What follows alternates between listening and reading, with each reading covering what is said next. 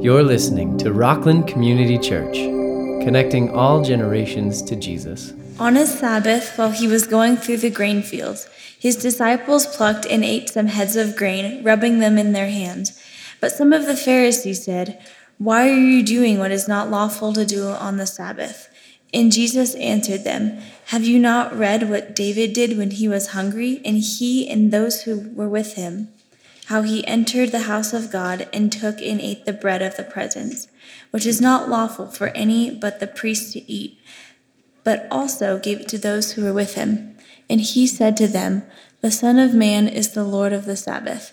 On another Sabbath, he entered the synagogue and was teaching, and a man was there whose right hand was withered. And the scribes and the Pharisees watched him to see whether or not he would heal on the Sabbath, so that they might find a reason to accuse him. But he knew their thoughts and said to the man with the withered hand, "Come and stand here." And he rose and stood there. And Jesus said to them, "I ask you, is it lawful on the Sabbath to do good or to do harm, to save a life or to destroy it?" And after looking around at them all, he could say to them, "Stretch out your hand." And he did so. And his hand was restored. But they were filled with fury and discussed with one another what they might do to Jesus.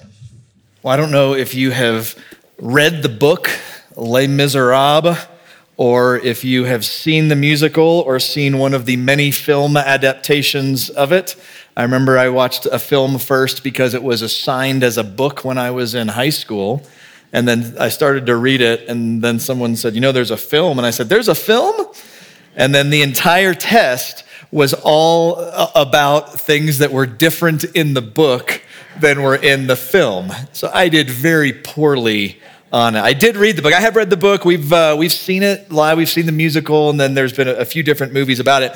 But there's this there's a big problem in there. Really, it's the heart of the story. Is this guy Jean Valjean has this moral dilemma because his family doesn't have food. And so to get food, he goes to somebody's house, he breaks a window pane, and he takes the food out to feed people that are hungry. And when you look at that situation, one of the things it does for us is you go, there's a couple competing values here. Think about it like this. If somebody comes to you and says, "Here's this Jean Valjean guy, what do you think we should do?" And you go, "What did he do?" "Well, he broke a window pane, he stole from somebody." "Oh, well, there needs to be justice. There needs to be accountability. We need to have that." And then you go, "Why did he do that?" "Well, the reason is because he was hungry."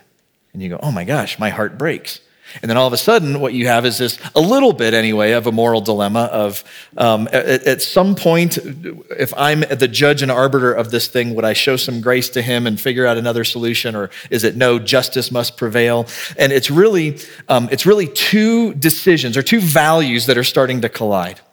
And today, one of the things I want you to hear, and I'm going to give you some more examples of this, the value of being accountable versus I need to feed family in hard times. Those are two values that start to collide and start to make it tricky. So often in life's decisions, there is not just one good value to consider, but multiple competing values. Really multiple competing good values. Think about this. If I come home and Nikki says, "How was your time out with your friend?" And I say, "It really wasn't that great. He was pretty rude to me. And I got upset, and so I was rude back to him." She is now, and we talk about it, and then she's now at a point where she has two competing values. One is that she's going, "You're my husband, and I just want to say I'm so sorry, and I just want to be compassionate." And then on the other hand, there's a little bit of, "You were rude back to him?" Like, is she the person in my life that also needs to say, "You shouldn't have done that"? And that could actually be a positive thing as well, to say, "I want to help you see that what you did was wrong, to open your eyes to it so you can do better next time. And also, right now you're hurting, and so I just want to throw my arms around you." And so you can have two values that are good values that start to compete with each other. And if you think about it, the way we talk about it today in the world is it's all about one value and that's it. And these are complex matters that our world is dealing with, and all we talk about is the one side of the coin and the one value. I've got a bunch of examples I was thinking through. Homeschool, private school. We send our kids to a private Christian school. We've been praying and thinking, and that's what we're going to do. And we're doing that. And there's reasons for it. They're developing a Christian worldview. There's all sorts of reasons. And then the other one is, well, what if they go to public school? Then they're going to learn how to live in the world that they're actually going to graduate and go out and be in. And so you go, well, that's a good value too. And this is a value too. And all of a sudden we get to a point where we go, there's two good values, not just two values that we've invented, but two good potential values. This happens all the time. Think about with your time. Am I going to volunteer at a homeless shelter? That'd be good. Am I going to volunteer at my kid's school, my grandkids' school? That would be a good value as well. There's two decent options that you have. There's two good values. If I step in something here, I sure don't mean to, but I'm thinking about being a politician that's a Christian right now or being in some kind of big leadership role within the nation or the state. And my guess is if you're a Christian and you're also sworn to uphold the Constitution, you have times where maybe individual freedoms and boy, it would be best if these things were God's way may come to rub against each other a little bit. That could be difficult. There's two different values to look through and to wrestle through. What about caring for the poor? That's a good value, but if you have to go into debt to do it, is that good or bad? A lot of the issues that we have, think about this. During COVID, as a church, we had to make decisions about what do we do. Think about the number of colliding decisions that you have. We didn't know what this coronavirus thing was, so how do we keep people safe? We have submitting to the government. We have God's people need to meet. And so that's another value. You have our winning witness to the community and to the world. And so what does it say if we're doing it? Does it feel like we're thumbing our nose? And how much do we value that? And you have at least 4 or 5 or even 6 colliding values when you have to figure out how do we weigh each one. But it's much simpler if we can just go, here's the way to think of it. Just bring it down to one value. That's the easy way to do it, and that's really how largely it's done in the world. In fact, I would say this, some of the angst that we feel right now is because Christians are called to walk that line of understanding that issues are complex and there might be two good, God-honoring, competing values coming into collision with each other. And there's no other group that's obligated to do that except Christians. The universities don't do that. If you talk to someone who's worked in a university and they've been there for years and years and years, they can tell you the shift that has happened about teaching people multiple sides of issues, teaching them how to think critically, teaching them how to engage in dialogue about it, versus now just, here's the new thing you're supposed to believe. I look at the news today, the news media that's supposed to inform the electorate, so to speak, and now what happens? Like there's teams. And it comes in and here's the value and we know our team and we know our ratings and so we've got to do that. Social media, you get followers by giving one slice, by giving that value. And then so really public conversations have become this largely as well. That instead of saying, can I acknowledge that there's a couple, in some cases, there's some good values that could be spoken for either side on this and we should talk about how do we actually weigh those. Now, in this is one of the most glorious truths for Christians, which is this explains how God can look upon our sin and say he hates our sin. And he is perfectly just and he is angry and has wrath against our sin. And then that's good, justice. And at the same time, we can say God is merciful and gracious and loving towards us. And he can hold those two together. We're going to see Jesus do that here in just a moment as well. Now, I'd be remiss if I didn't say one thing. It would be bad if I communicated somehow that I gave you just the hugest loophole ever, that you could walk out of here and think every single issue, there's two valid sides to it as Christians, because that is not the case. Not everything in the world is gray. In fact, someone who says, well, everything in the world is gray and not black and white has just made a very black and white statement about how they see the world, right? If I were just a simple example, if I were to say, I'm providing for my family, but I'm going to be unethical at work and step over the little guy in order to do so, we would all go, okay, that's not like two things you ought to weigh, okay? You can't do that to accomplish that. Or like I'm thinking of this actually happened when I was younger. I remember thinking, I want to in high school, I want to minister to these kids. I'd like to get into this group. They're kind of on the outskirts and no one likes them. And all my good church friends, they were like, those are the bad kids. I was like, well, I want to minister to them. And I remember standing over there with them. And you know how I could have gotten in good with them? Was to tell racist jokes. Nobody here, I hope, would say, go ahead and do that for the sake of ministering to them. Those are not two equally good values that are competing. It's good to want to go be with them, but there's lines that you draw in order to do that. So what I don't want to do is make it sound like, hey, everything's just kind of gray. There's very clear black and white. But what Jesus is going to do here is he's going to walk through this thing where there are two good competing values, and he's going to process them. And then I want to wrap up with something that in our culture should be two competing values, and we've taken one out and we need to put it back. Hopefully this makes sense as we walk along. We'll look at this thing here together. The first one is the Sabbath.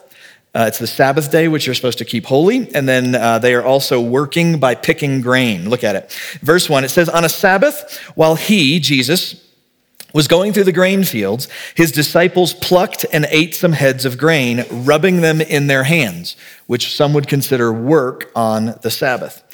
But some of the Pharisees said, why are you doing what is not lawful to do on the Sabbath?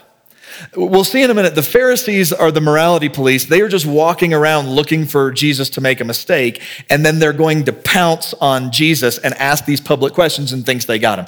I can't think of a worse use of your life than watching the perfect one walk around and go, I'm going to see if he messes up. All right, it's going to go badly for you, and you're going to get to the end and realize what a waste. So let me give you a quick history on the Sabbath, because it's very important to understand. When you think of in astronomy, astronomy? Yeah, wait. Yeah, astronomy, not astrology, astronomy. There we go, very different. Astronomy, how do you know that it's been a year? Sun, Earth, right? You can see that. How do you know that it's been, a month is generally phases of the moon. You have a day, you have the Earth turning on its axis. And then what does astronomy tell us about a week? It doesn't. It doesn't even divide evenly into 365. 7 days doesn't divide into 365 or 366. Why do we have a week? Well, God created the world in 6 days, and on the seventh day, he rested. And I would contend, and I did a little digging in this, that this is one of the things where that came from, is that there's stories in other cultures as well of other gods, but they talk about this idea of a week. And what we see from the very beginning in creation is 6 days, God is creating, and then on the seventh day, God rests. He doesn't rest because our omnipotent, all-powerful God needed to catch his breath because creating everything just took it out of him. What we see throughout the Old Testament, what he's teaching his people and what he's teaching us through that is that it is good to have a day of rest. It is good to have a day of worship. It is good to have a day of remembrance. And so all throughout the Old Testament, this idea of Shabbat, of a Sabbath, was very important. It's one of the 10 commandments that they're supposed to follow. And over and over and over, you see this idea of the Sabbath. They had Sabbath years where they would say, we're not gonna plant this year. We're gonna let the ground lie fallow. We're gonna let it lay there. They would have all sorts of rhythms, but the big one was every week they would have sundown to sundown of rest. And so what's happening is, now I'm gonna get the Pharisees back for just a minute, or at least sympathize with them a little bit. And I hope it's not because if I were in that day, I'd probably be a Pharisee, but let me just explain what they did. They had all those laws, and then if you remember in the Old Testament, it ends, and there's these 400 years before our story here today. And so in that time, if you're looking back, and now what's happening is people are starting to go, so this Sabbath thing that we're supposed to do, how does that work? Because God hasn't been revealing any sacred scripture during this time, and so these Jewish leaders step in and they go, we need to know. And so what we'll do is we will start to add to the Old Testament, and one of the biggest things that got added to was this understanding of what the Sabbath is. And so they would say, good news, we're here to help everybody. And perhaps we're even, some of them well-intentioned, to say, let's clarify what the Sabbath is. And so depending on when you look in Jewish history, you can look and you can see, when it comes to the Sabbath, you can see different rabbis, different strands of thought that say, who can you help on the Sabbath? And you can look at different times, and you can help anybody and everybody. You can be benevolent towards anybody on the Sabbath. Then you say, oh, that's not true. You're only benevolent to our fellow followers of Yahweh, to fellow Jews on the Sabbath, but not to the Gentiles. And then you can see other people that said, now wait a minute, the Jews should know the Sabbath is coming. They get their rest. They know that's coming, but the Gentiles don't. So you shouldn't help Jews. You should help Gentiles on the Sabbath. And then there's other streams that just said you shouldn't help anybody on the Sabbath. You shouldn't do any work at all on the Sabbath. Helping somebody is work, and you are not supposed to do that on the Sabbath. And so this is like ancient Jewish denominations, so to speak, all right? These are leaders that are now coming in and starting to flesh it out in different directions. It could have been from a good place to go, what does that mean exactly, and how do you apply that in your life? But what happened was now there was this new list of rules that kept changing. They would also have rules. They would talk about how much work constitutes work. How far can you walk to help somebody? And there'd be stories of someone needs help and you can provide help, but they're a town away and you're not supposed to walk that far on the Sabbath. There's stories of if someone was on something that was basically like an ancient crutch and it fell and they were capable of getting it on their own, you were not able to reach down and help them pick that back up. They had to go and get down and get it on their own, and you had to stand there and watch. There were regulations, and they varied wildly over these few hundred years of, can you bring food to somebody in need? Which foods? How heavy can it be? How far can you travel? Which kind of people can you actually go and bring food to on the Sabbath? And so there's all these regulations, and it went from this very basic principle of getting a rhythm in your life of a week where you take 24 hours set aside and you say, this is my recovery. I'm blocking out the world. I am going to worship God, and I am not going to work. It went from that to, here's a whole list of rules that you're now supposed to follow. Okay, I can't really help you because you're not on the list. So this is where they are. So what's happening there is now this is coming to a head because Jesus is on the Sabbath. His men are following him, and they are on a mission, and they stop to pick grain, and the Pharisees go, aha, you're not supposed to do that. And now I'm going to skip down a little bit and show you the other example as well. In verse 6, it's about healing a man. It says, on another Sabbath, he, Jesus, entered the synagogue and was teaching, and a man was there whose right hand was withered. And the scribes and Pharisees watched him to see whether he would heal on the Sabbath. Why did they do it? They wanted to see if he was going to heal on the Sabbath so that they might find a reason to accuse him. Luke puts these two stories back to back, and he's saying there's a value of the Sabbath, and you are to honor the Sabbath. But they're also working because they're breaking one of these little technicalities. They need food, and they're getting food on the Sabbath. This man could be healed on the Sabbath, and the Pharisees are going, you're not supposed to do that, so technically you're breaking a law. But I can help him. See the dilemma that Jesus is in? There's two good competing values. Now, let me tell you why. Let me try and interpret these and say, why do you say that's two good competing values? Is because of the answer that Jesus is going to give. And he tells a story from 1 Samuel 21.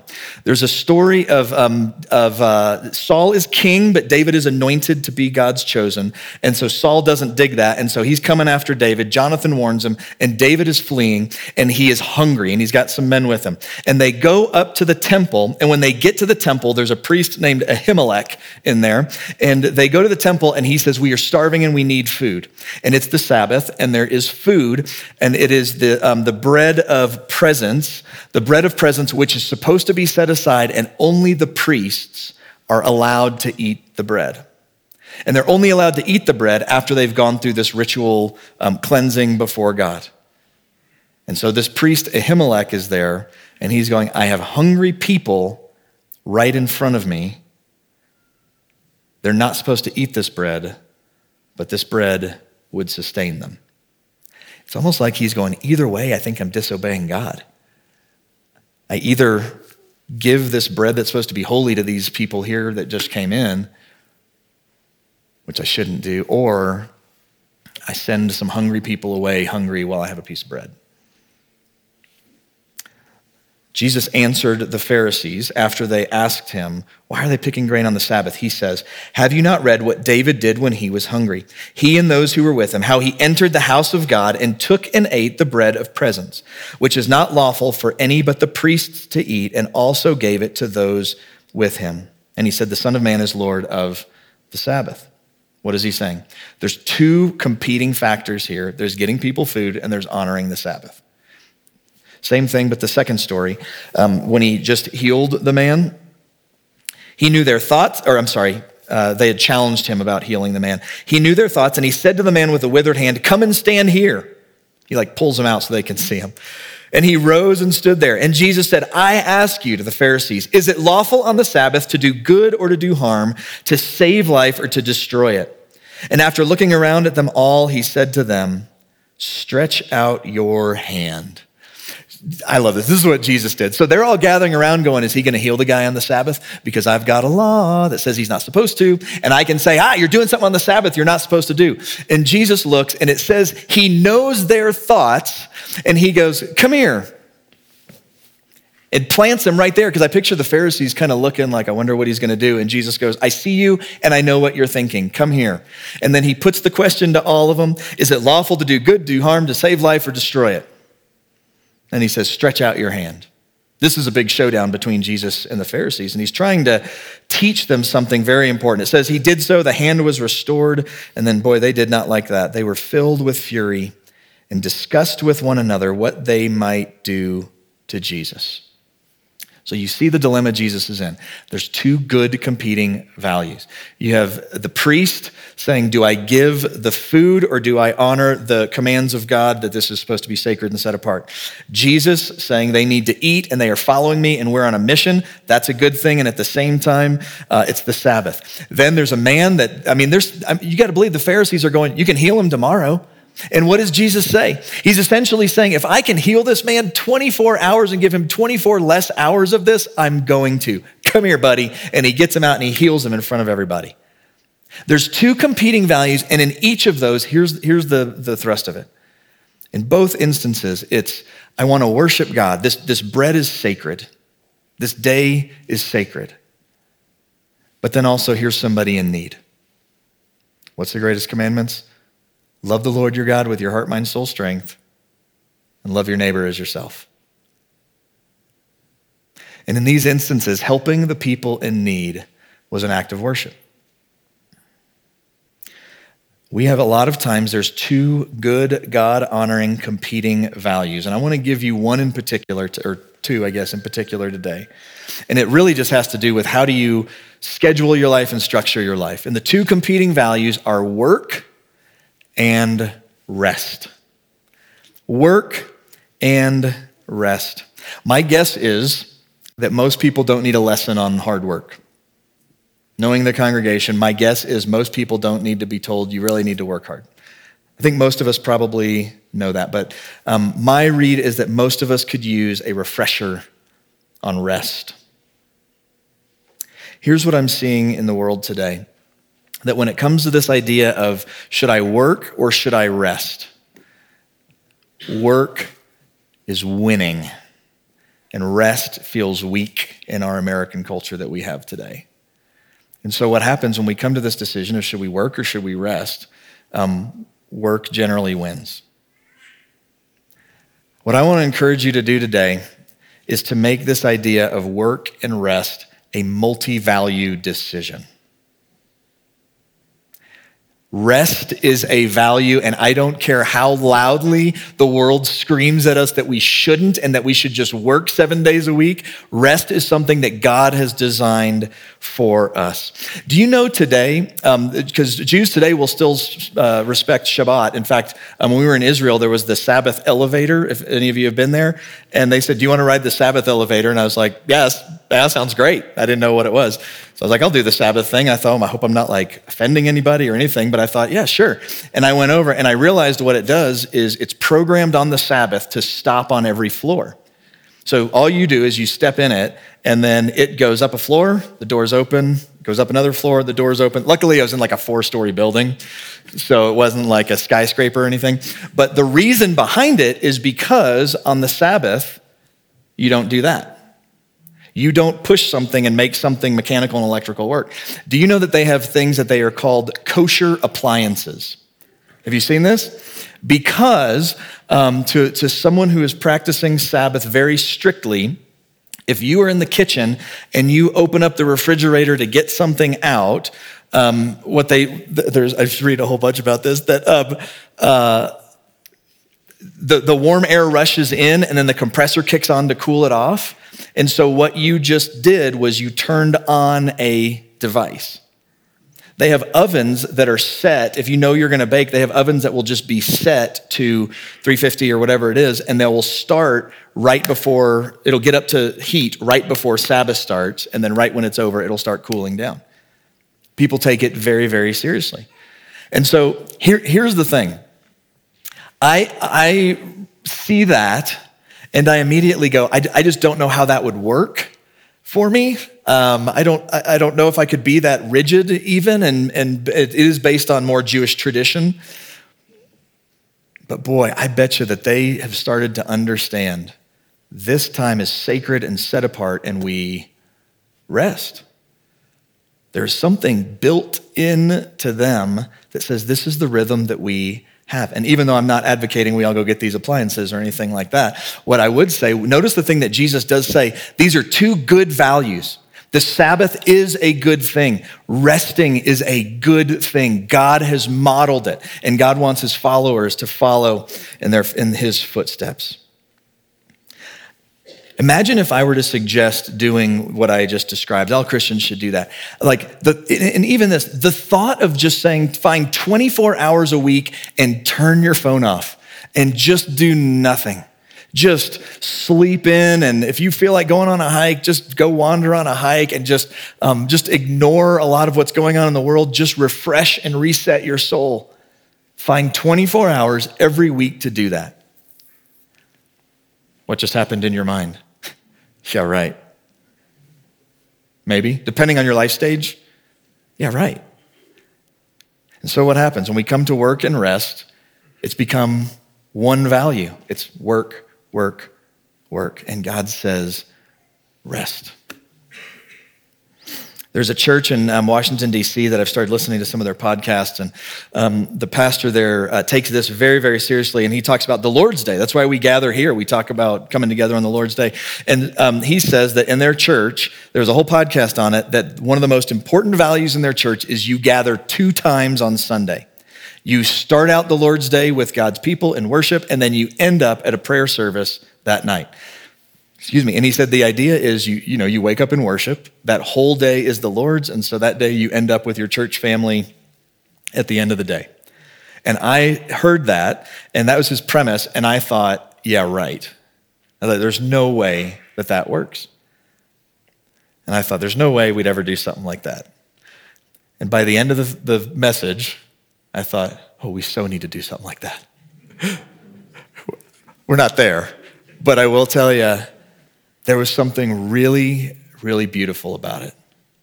Waking up in the morning, worshiping God, intentionally having time to just rest and recover, prep for the week ahead, think about the week behind, refocus your heart on God, and then come back that night and gather with God's people and pray, and then you're gone for the week to go for another week. There's something really, really beautiful about that. But you know what my first thought was? My first thought was, yeah, right.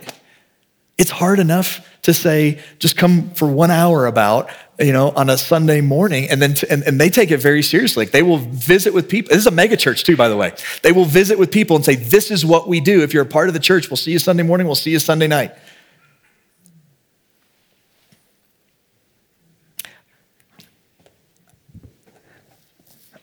I have to confess something to you. This week, I feel really odd standing up talking about this. I don't think my wife and son will be able to be here. They might be at the late hour, but I don't think so, because we have baseball. It's very difficult Like, we live in the real world. And we talked about it, we thought about it, not just because I'm the pastor, my family should be here, but we're trying to spiritually shape what's good for our soul and then also for our kids. And then you go, we've got Sundays, and now if your kid wants to play in a sport, Sundays are the day. Remember when you used to not be able to shop much on Sundays because everything was closed? Not anymore. Can't go to Chick-fil-A, but that's about it. Hobby Lobby, I think, is the other one. I just said Chick-fil-A. Now everybody wants Chick-fil-A, and you can't go. That's what happens.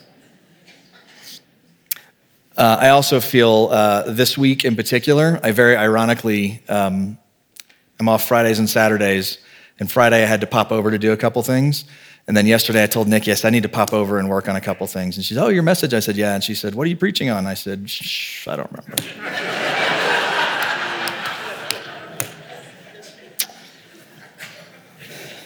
We went to a concert, a guy named Matt Carney, and we got to sit in. We paid a little extra and got to talk with him ahead of time. And we sat there, and it was during COVID, and so everybody canceled. So it was like us and him and like 6 other people were there, and that was it. And so we got to ask a bunch of questions. And he just had a new album come out, and one of the questions that I think it was a family member of his actually asked was, just tell us about how this album came to be. And he said that what he realized he had been doing for so long, and he's gotten pretty successful, he has started to go, I have to churn out an album every so often, whatever that was, every year or something. I have to churn out another album. And all of a sudden, what I do is I've got to make money. I've got to keep the label happy. I've got to keep doing this or people will forget about it. And he said the latest album that he did, he just rejected all of that. And he had a buddy that's a painter. And he said, let's just go out to a cabin somewhere. And they went out to a cabin, and Matt Carney said he just started writing and he just started playing. And he said, I don't care. I'm not going to judge any of these songs. I'm just going to start doing. The reason I got into this in the first place. And the painter was like, that's a great idea. And the painter would just paint, and he's playing, and he's sitting there telling this story. And he said it was the quickest album he's ever written. It's really good. We really like it too. He has a whole story about the power went out for an extended period of time, and he said it was the greatest thing. And what happened was, he said, I went away and I remembered why I got into this in the first place. Friends, we are supposed to have rhythms in our life that can remind us who we are and remind us who God is. We need to value rest. Amen. The point of the Sabbath is not just so you can recover and so you can have a good day. The point of the Sabbath is also this. It is to look forward to Jesus Christ, our ultimate Sabbath rest that we will have with him someday. Jesus is the fulfillment of it in the Old Testament, and it is a foreshadowing of what we have to come. That all the work, all the toil that we have while we're down here, one day in the face of God himself will be gone, and we will rest fully, completely, and eternally in him. Today, value rest. Value rest. And may it point us towards the ultimate rest that we have in Christ.